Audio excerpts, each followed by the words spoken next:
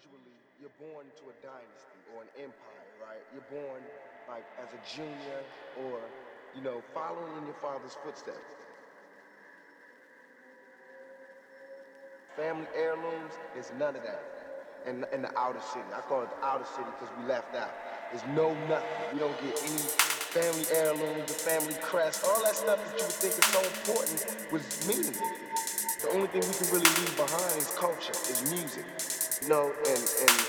and dignity and determination. That's what we got.